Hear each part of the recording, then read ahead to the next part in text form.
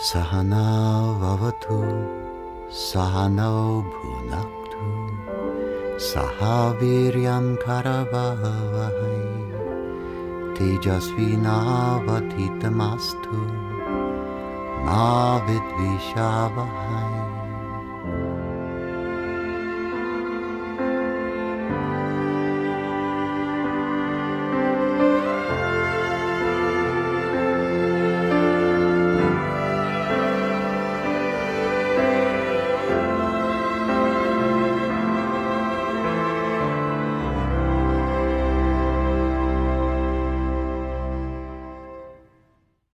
Hi Tom, Jai Gurudev. I have been experiencing suicidal thoughts for a little over a year, and I have a wonderful therapist, a wonderful psychiatrist, and I have no desire to end my life and no plan to, yet these thoughts come up. And I notice they come up with larger, more painful emotions like sadness, frustration, hopelessness. But they also come up randomly when I'm feeling fine. And I try not to read into them too much, and I try not to fight them because I know I can't really push away thoughts or fight them, but they just bubble up and are quite persistent sometimes. And so I was curious if the Vedic worldview had any sort of insight on this. And I've heard you speak about how all thoughts come from the source, which is bliss. And so I'm curious how these seemingly dark thoughts can come from this place of bliss.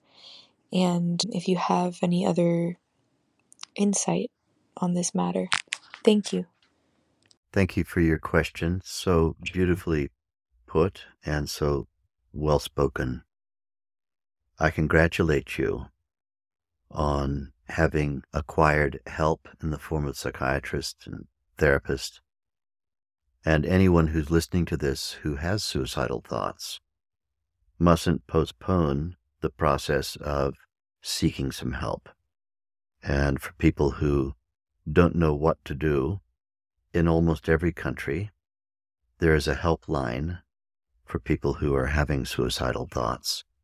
And it's a very wise move, if you're having such thoughts, always to call a helpline and to have a professional talk to you, or someone who is a volunteer talk to you. The main reason for this, as we need to really investigate and look into your question properly, is that having suicidal thoughts happens in 100% of the population. Some people are better at hiding it. Some people are better at dismissing it. Some people are better at trying to think of something else. Varying people have varying degrees of frequency of suicidal thoughts. Suicidal thoughts are considered to be dangerous when we are having the thoughts with such great regularity that we're actually making plans and perhaps setting times and making plans and thinking, I'll go through with it at this time, and so on and so forth. And so, as I said, safety first.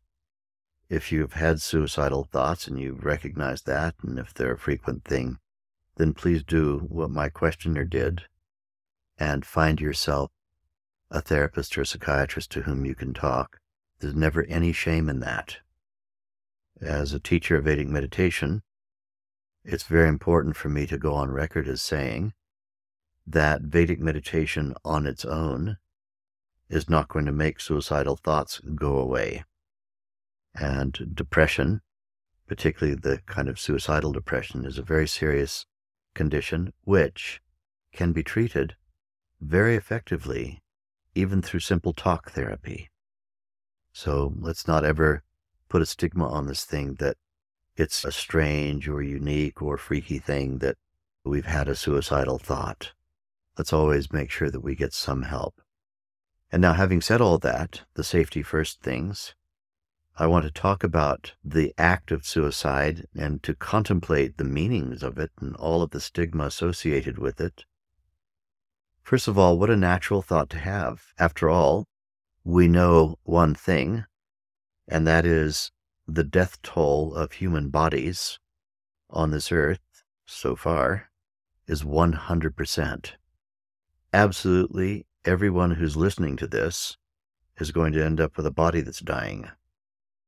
And what could be more natural than to contemplate the end point of a life lived and what that end point might be like? What might it be like when it's your time to let your body go?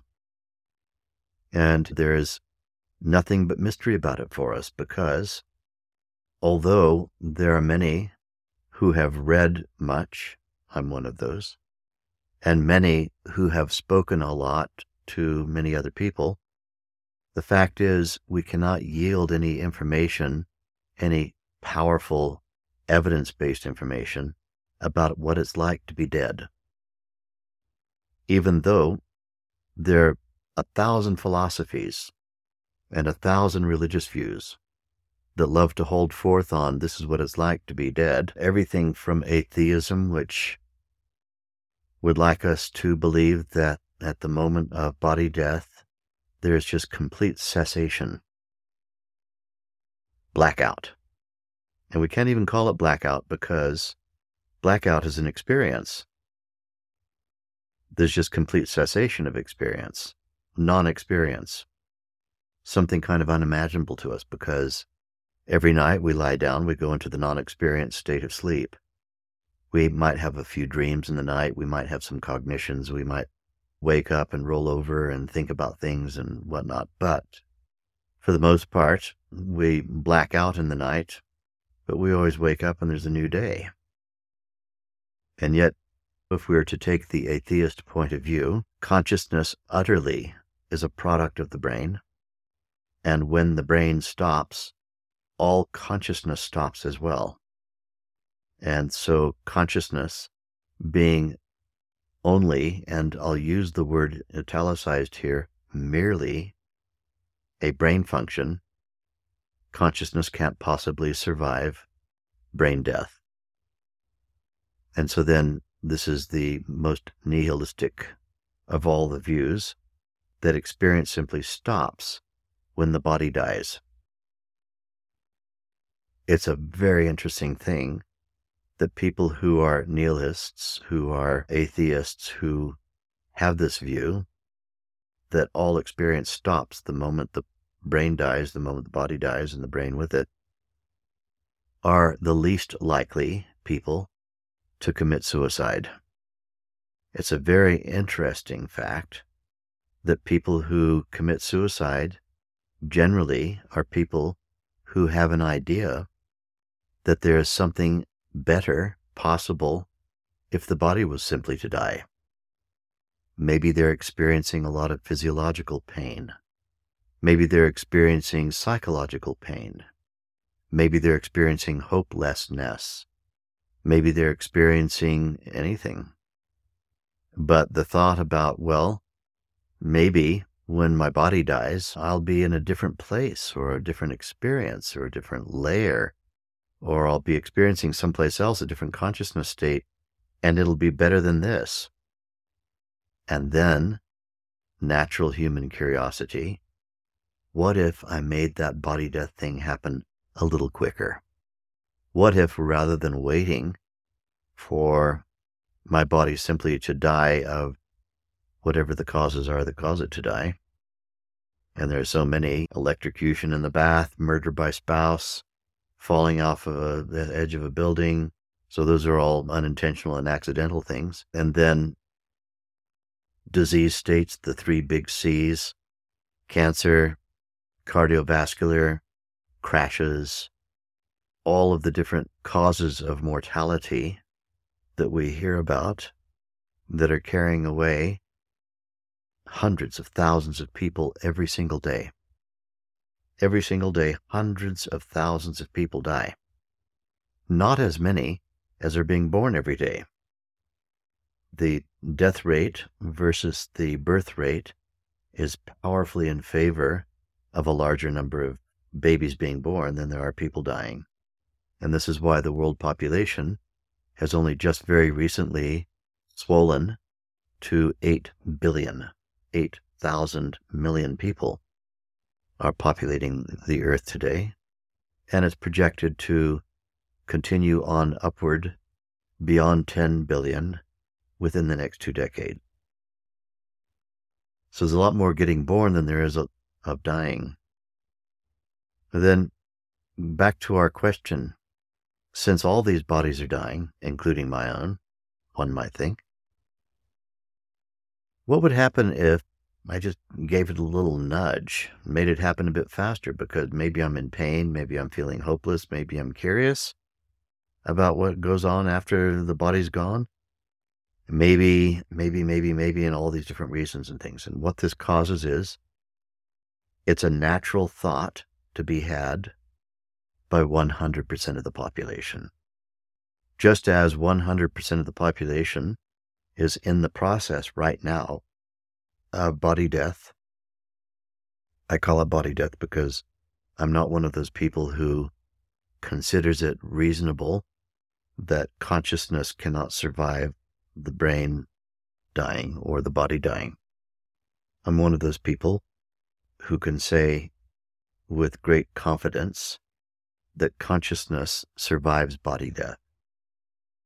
100% of the population right now, everyone who's listening, is in the process accelerating toward body death. And so then for us not to have a thought about what would happen if I sped it up would be a completely unnatural state.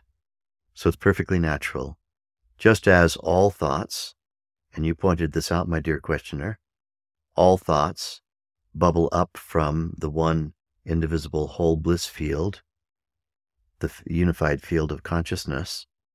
Likewise, thoughts about what if also bubble up from that one indivisible whole consciousness field.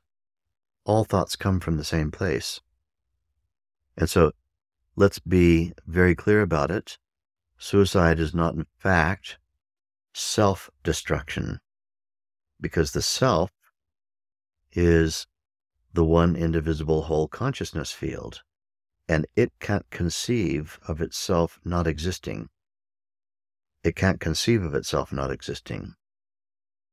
Our individual consciousness, our individual mind, is a wave on an ocean, an oceanic mind. Our individual mind has gone to a lot of trouble to make arrangements to have a body in which to reside.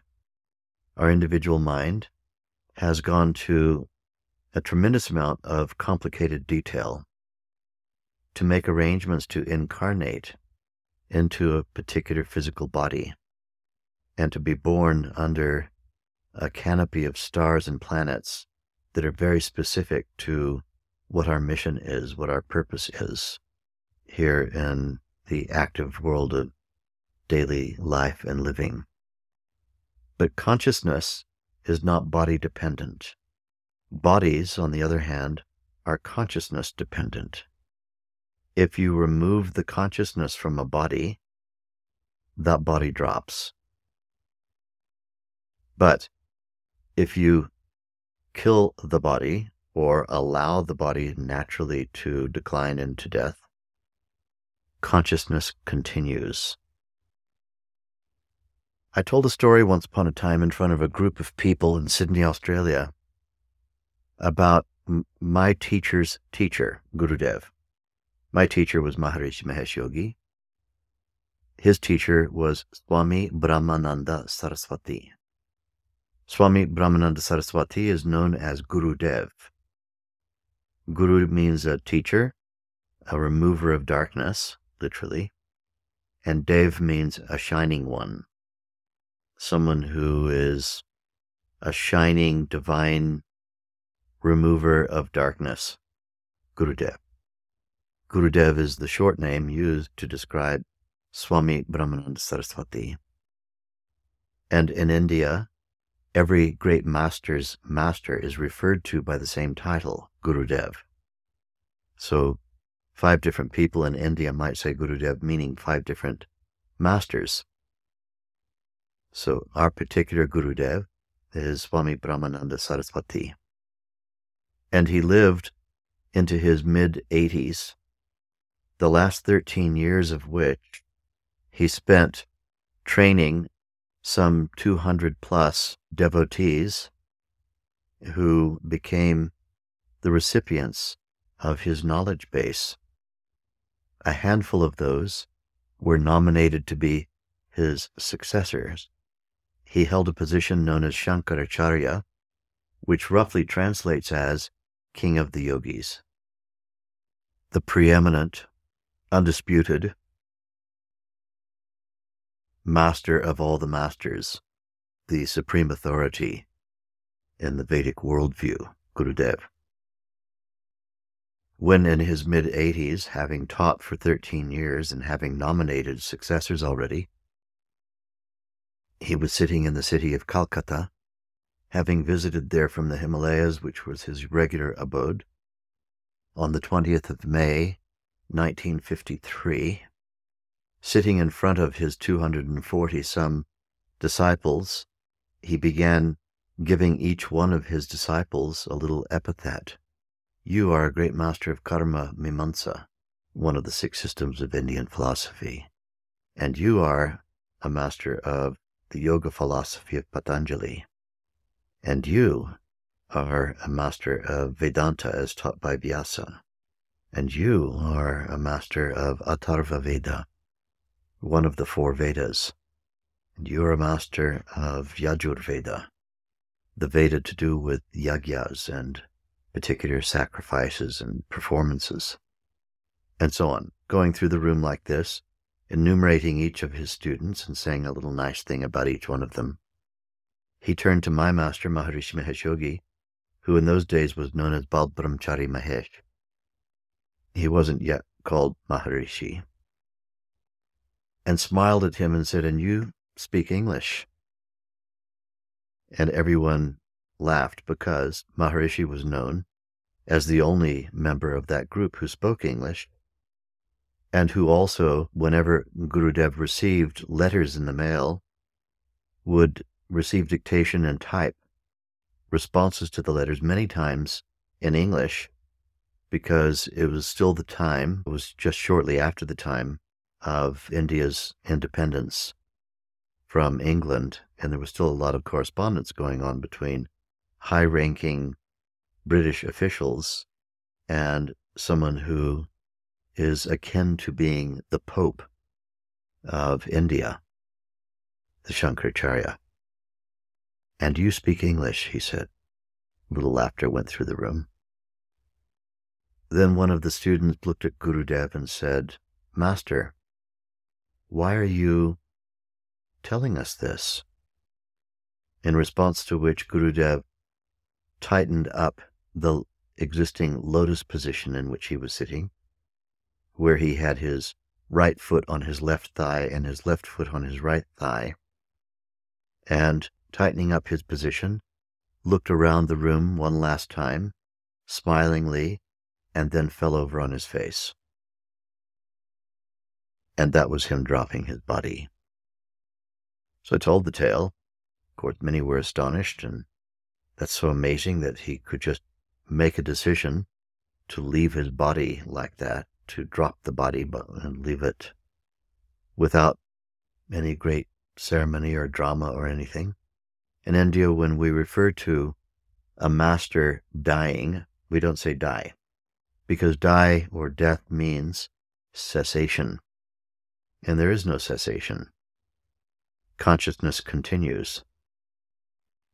In the Vedic worldview, when one has gained enlightenment, one's individuality during one's body life has merged with its cosmic counterpart. The individual intellect has merged with cosmic intellect. The individual emotions, feelings have merged with cosmic feeling. This is during lifetime in the body. The individual mind has merged with cosmic mind. What is in that body of someone who's enlightened is the cosmos having a human experience. The universe having a human experience is the description that someone who is enlightened would describe themselves as. I'm the universe having a human experience. Although humility typically will prevent someone from saying such a bald-faced thing, nonetheless, this is the value of what's being experienced. At the end of telling this tale and all of its implications, and answering a few questions about it, the members of my audience gradually, one by one, peeled away and went off to their homes and families and whatever. And one woman stayed behind. And she was looking very downcast and crestfallen. And she approached me and she said, I never knew that Gurudev committed suicide. And I said, what? I don't get it. What is it you're saying? She said, I'm so sad to hear that the great master of all the masters, by your own description, committed suicide. I said, I don't really follow you. She said, you told us that he consciously decided to drop his body and leave it behind. That's suicide. So Gurudev committed suicide. And I have to say, I was thunderstruck by her assessment, because though I had heard that story for decades and many times from my own teacher, it had never occurred to me that it could be described as quote-unquote suicide, that a great enlightened master had decided to drop his body. And the reason is that it's not an individual making the decision. As I've just finished saying, an enlightened mind is a mind that finds itself merged with cosmic mind. And so, who made the decision about dropping which body? Cosmic intelligence made a decision to drop one of its billions of bodies. In this case, the body that we all refer to as Gurudev. Cosmic intelligence made the decision. Now we're coming up against the real conceptualization of what it is about suicide that makes us suspicious of it as a dignified way to drop the body. If we consider someone like Gurudev to be one with the cosmos, and yet nonetheless made a decision on a given day, May 20th, 1953, sometime late in the afternoon, that it was time for that body to drop. And I remember asking Maharishi, my teacher, why did he decide to leave at such a young age, mid-80s? That's not very old for a yogi. These great masters often live to be 100 and more. Maharishi said he'd already finished teaching us everything that he intended to teach us. And his presence was becoming a distraction because we kept on asking him questions, the same questions over and over and over again. And his answers were the ever-repeating known, and all of us knew the answers, but we kept asking him questions because we loved being around him. We loved finding that unified field value in him. And in order to make us self-sufficient and to cause us to have to go and teach in his name, to cause us to find what he really was, that universal unified field consciousness, to find that in ourselves, he had to remove the individuality. Oh, I said, couldn't he have he was a forest yogi. He had spent 50 years prior to coming out as a teacher. He had spent living in the forest, living in the jungles, living in lonely places all on his own. Couldn't he have just returned to the jungle? Maharishi said to me, we were all forest yogis. We would simply have followed him. And so if he tried to disappear, we would have known everywhere he could have gone, and there'd have been hundreds of people following him. He had to remove the localization for that localized value no longer to be found at that address was the only possibility. And it was time, because he'd already spent 13 years training us, and it was more than sufficient. I don't know, that puts a new light on it. For cosmic intelligence to decide to drop one of its bodies, what is it when an ocean, one drop evaporates out of an ocean? What does it matter to the ocean? It's one of its drops. We have to remember, this is not an individual sitting inside of a body deciding to bring that body to an end. This is cosmic intelligence sitting inside of a body deciding to bring that one specific body to an end, while simultaneously being aware, I am totality. Totality consciousness is the consciousness that lies at the baseline of all individualities, therefore of all bodies. In one of the lines of the ceremony that we perform when we first teach someone Vedic meditation, there's a ceremony of gratitude that's performed to the masters of the tradition. And one of the lines refers to Gurudev as, quote, the witness of all intellects. And that doesn't mean that there's an individual who's witnessing everyone's intellect. It's referring to his true status, universal consciousness. Naturally, is the unified field of consciousness, which is at the baseline of all intellects. This is what it means, witness of all intellects. Not an individual snooping on people, not an individual eavesdropping on people's petty thoughts. Cosmic intelligence knowing itself to be cosmic intelligence, being able to witness all of the thoughts that it's producing and each physiology that it owns, which is all of them. And so then, who is it and what is it that decides to bring a physiology to an end? In each of our cases, everyone who's listening, the body will end. I'm telling you, it will. One of the strangest things on earth is the fact that although everyone is hurtling in the direction of body death, we all behave as if we're immortal. Very strange. Wondrous, wondrous. And yet, clearly all of these bodies are dying. What kind of stigma do we put on someone who makes a decision to speed this up and make it happen a little faster? For any number of reasons. If it's a Gurudev who is dropping the body, this is big nature's consciousness deciding its body should die. This like just nature doing its thing, but it's doing its thing in a very pointed and intentional fashion. And then we take someone else who is feeling that life is hopeless.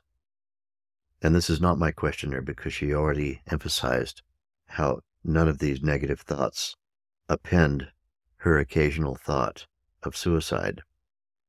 But in the case of someone who is feeling life is hopeless, or one just doesn't have the energy, the dynamism, the wherewithal to keep on progressing, one doesn't see the point, one doesn't possess the capability of looking at all of the possibilities of life and seeing something there that's worth living for.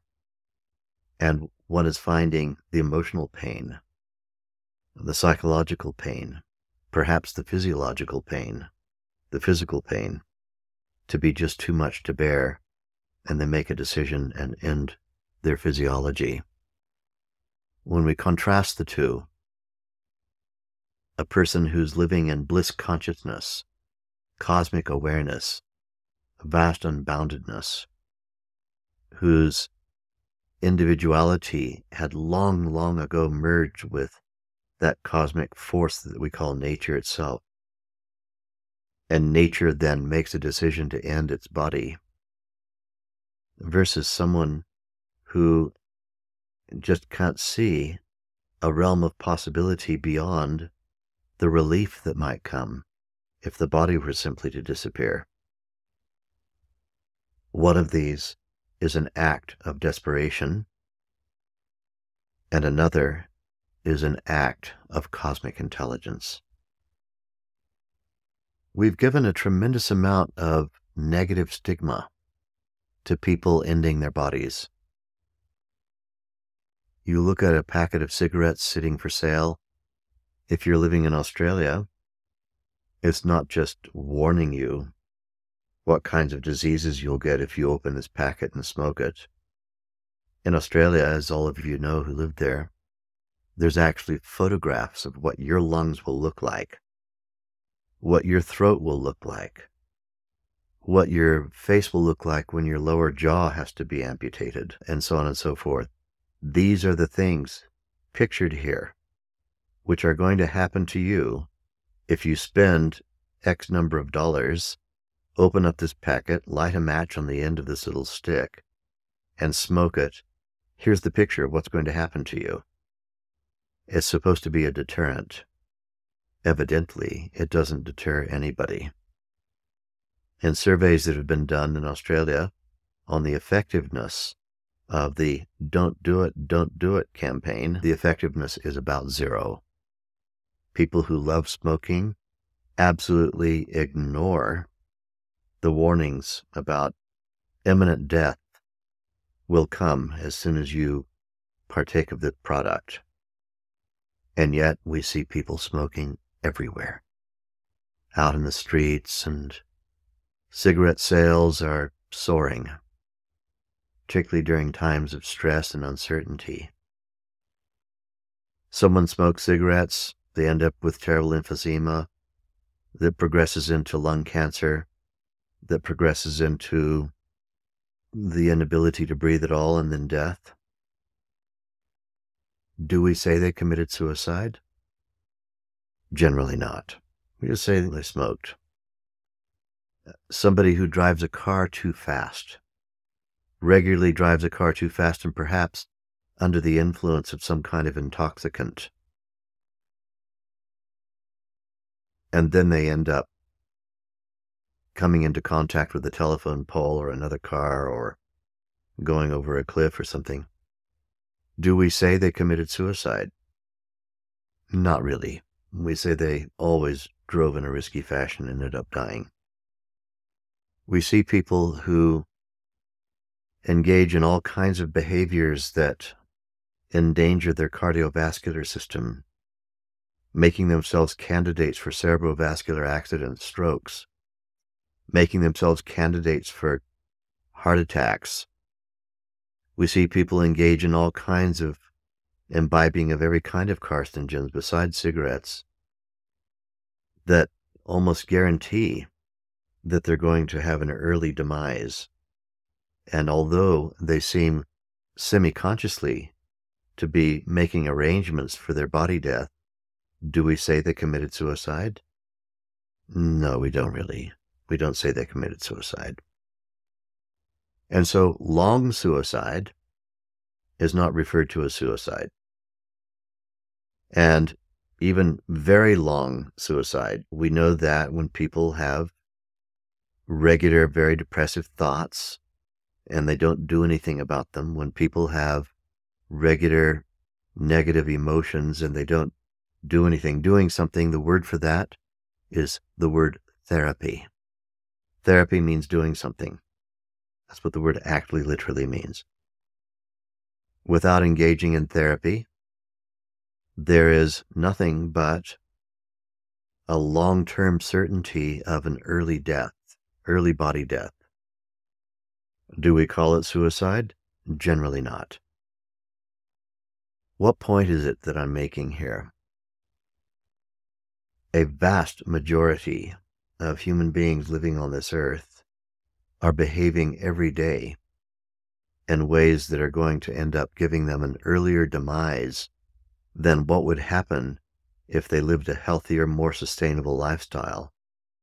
And yet we don't refer to it as suicide. What do we refer to as suicide? Someone who pointedly and rather quickly and unexpectedly makes a successful plan to bring their body to an end. Then we say suicide. And so suicide and suicidal ideation, it's a fancy way of saying having suicide thoughts, is far more common than people realize, and behaving in ways that will guarantee a short-lived body, also extremely common.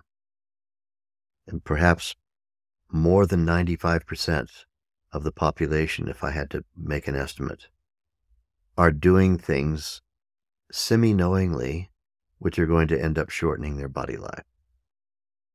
Whether it's leading a sedentary lifestyle, not exercising at all, or eating damaging foods or non-foods, or smoking cigarettes, or drinking alcohol, or engaging in drug abusive behaviors.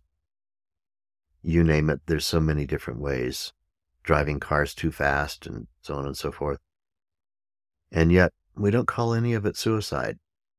Having suicidal thoughts, 100% of the population, we don't call it suicide when the body dies. And so we have to start being very careful about the critique that is implicit in our use of this word suicide. Somebody does something. One of the problems with suicide is that when someone commits what is unambiguously suicide, bringing an end to their body very quickly and successfully, is that it tends to leave everyone who's left behind with the thought, what could I have done to stop them from doing it? There must be something which, if I had spotted it, if I'd known they were going that way. And the fact is, when someone makes a strong decision that they're going to bring their body to an end, there is nothing that anybody else can do, really, to stop it. Because someone who is resolved to do such a thing, even 40% of people who are released with a bill of relatively good health from a 24-hour suicide psychiatric watch, where they've been watched for 24 hours a day for a number of days because they were considered a high suicide risk, 40% of those people, as soon as they can get out of sight of everyone who's monitoring them, manage successfully to commit suicide. What is it you can do? The only one thing we can do is us ourselves to start experiencing the full potential of life. What can we do to not foreshorten our life? First of all, we have to practice Vedic meditation twice every day. Practicing Vedic meditation twice every day releases the stresses that drag at us, the stresses that give us the constant thought of low self-worth, the stresses that give us the constant thought of it's all futile and doom and gloom and defeatism. The stresses that cause the thoughts. All thoughts bubble up from that unified field value, but filtered through the polluting effect of stress, these are the stresses that cause the thoughts of defeatism, of doom and gloom, not seeing possibilities, behaving in ways that are damaging to our physiology, shortening our life, making us feel as though there's no possibilities, there's no hope. Even if you get happiness, the happiness is going to go away again, a feeling of futility, and all of those things that might cause us, even to some degree successfully, to cook up a plan to make our body come to an end more quickly. The idea behind all of that being somehow I'll escape from all this. If we practice Vedic meditation twice a day, we release the stresses that cause the negative defeatism kinds of thoughts, and which might lead to self-destructive thoughts and even tendencies. But we need to know that when such thoughts come, we can deal with them intellectually by this one way of thinking. There's no actual escape. The idea that somehow you're going to escape from bound consciousness states, you're going to escape from an idea of there being no possibilities, you're going to escape from a low consciousness state simply by killing the body, is a mistaken concept. What happens when the body dies? Whatever state of consciousness we were in, we continue to be in that state of consciousness until we regain our next body or gain our next body. We reincarnate, and then we pick up fresh from where we left off, and then have to expand our awareness and make our movement toward cosmic consciousness in the new body. The idea that I'm going to kill my body and then things will be better just doesn't turn out to be correct. As regards the atheistic concept that I'll kill my body and there'll be nothing, and I'd rather have nothing, implying that there maybe I'll experience this nothing thing and it'll be better than all of these thoughts. But I'd rather have nothing than to have all these thoughts. Consciousness survives body death. This is the lesson we've learned from hundreds of thousands of annals of the experiences of people who've had near-death experiences.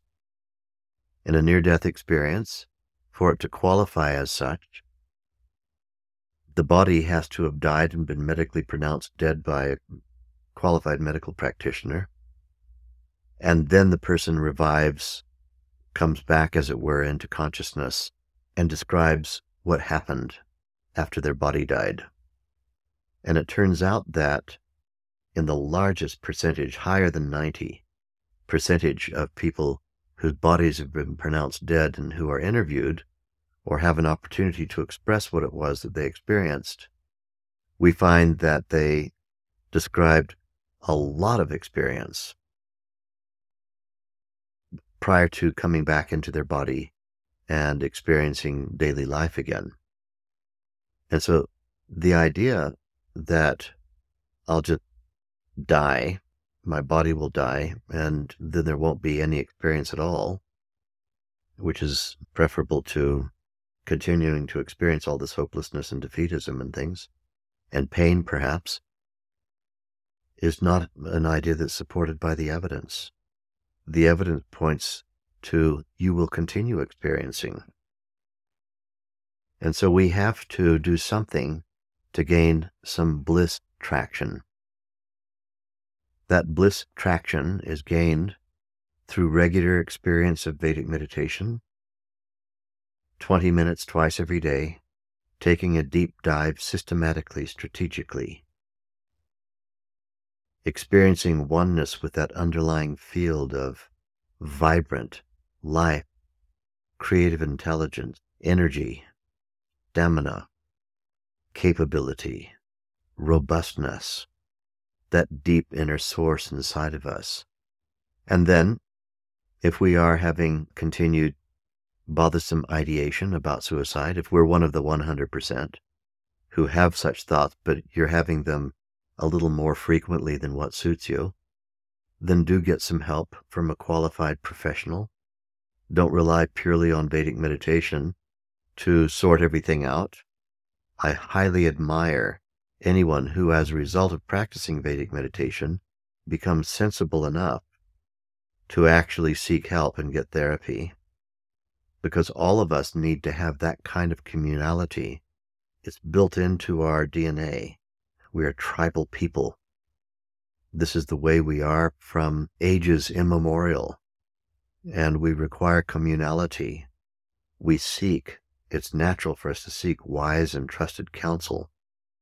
So for our own self-sufficiency, practicing Vedic meditation twice every day and increasing our knowledge about all of the theoretical underpinnings and implications of such a practice, listening to my podcast, joining my mentor circle, coming away on retreats. And then if we're having bothersome levels of self-destructive ideas, get some therapy, do that. And then listen again to some of the points of this particular episode of my podcast and see to what extent this might help you. It's not necessary for us to suffer in life. Life is capable of being lived in a state of 24-hour happiness, 24-hour bliss. If such a possibility exists, the one most urgent thing, the highest priority, is to awaken that state of consciousness and to live it in daily life. Jai Gurudev.